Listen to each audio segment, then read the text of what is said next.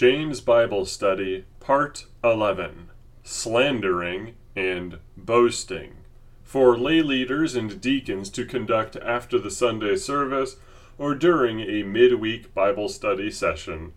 Hear the word of our Lord from James chapter 4, beginning in the 11th verse. Do not speak evil against one another, brothers.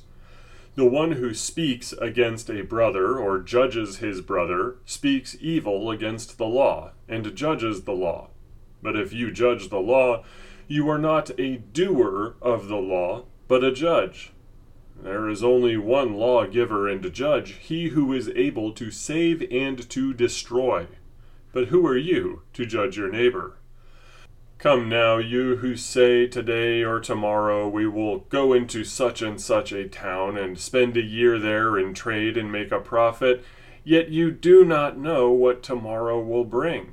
What is your life? For you are a mist that appears for a little time and then vanishes. Instead, you ought to say, if the Lord wills, we will live and do this or that. As it is, you boast in your arrogance. All such boasting is evil. So whoever knows the right thing to do and fails to do it, for him it is sin. This is the word of our Lord. Thanks be to God. St. James began the practical application of what saving faith does by bringing up the tongue and its dangers.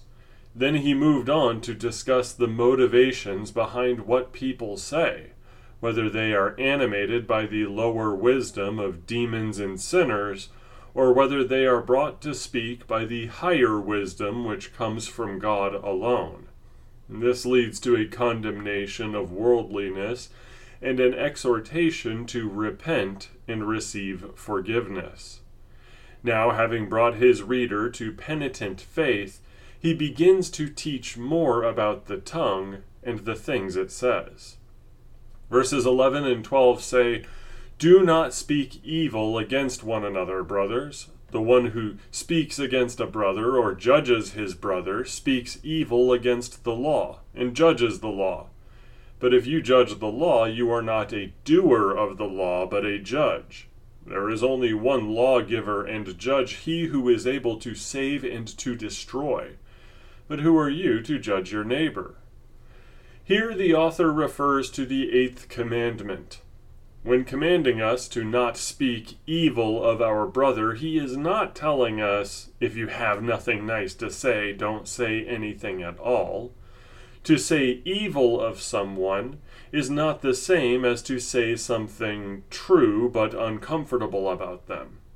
To the contrary, we speak well if we speak truthfully of our brother without distortion or wicked intent.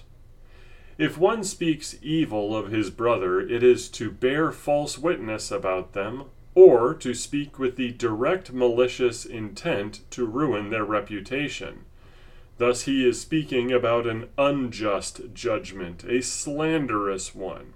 St. James is not contradicting the Christian responsibility to judge others in terms of discerning their actions and beliefs, to settle disputes, things like that, from 1 Corinthians 5 verses 12 and 13 and chapter 6 verses 1 through 8.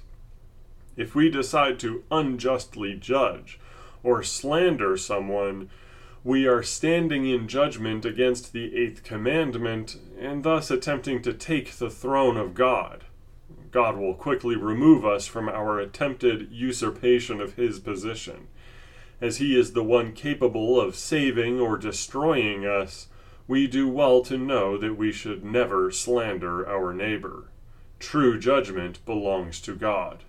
Verses 13 through 15 say, Come now, you who say today or tomorrow we will go into such and such a town and spend a year there and trade and make a profit.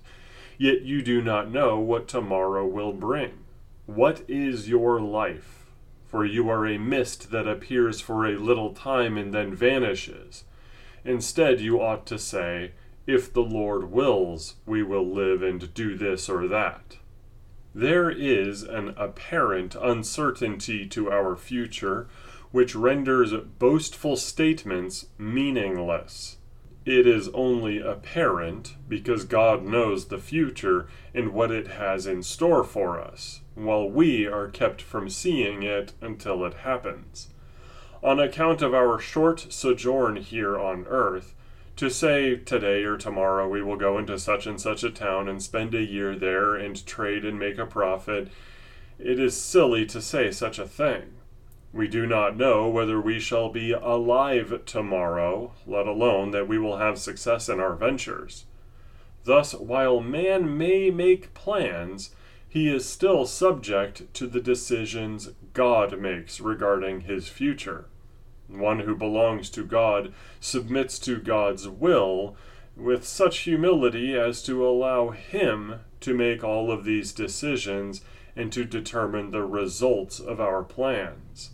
This is not to say that a believer makes no choices at all. Such would violate the concept of the law of liberty introduced in earlier chapters, but rather to say that the future belongs to God, and that our speech should reflect our submission to Him. Verses 16 and 17 say, "As it is, you boast in your arrogance. All such boasting is evil. So whoever knows the right thing to do and fails to do it, for him it is sin." Boasting is refusing to submit to God's will by claiming the future for themselves. As such, it is a sin of omission.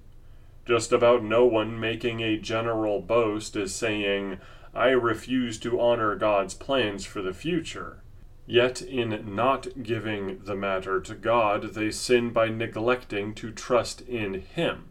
And St. James wants to remind us all that such a boast is a sin of neglect or omission.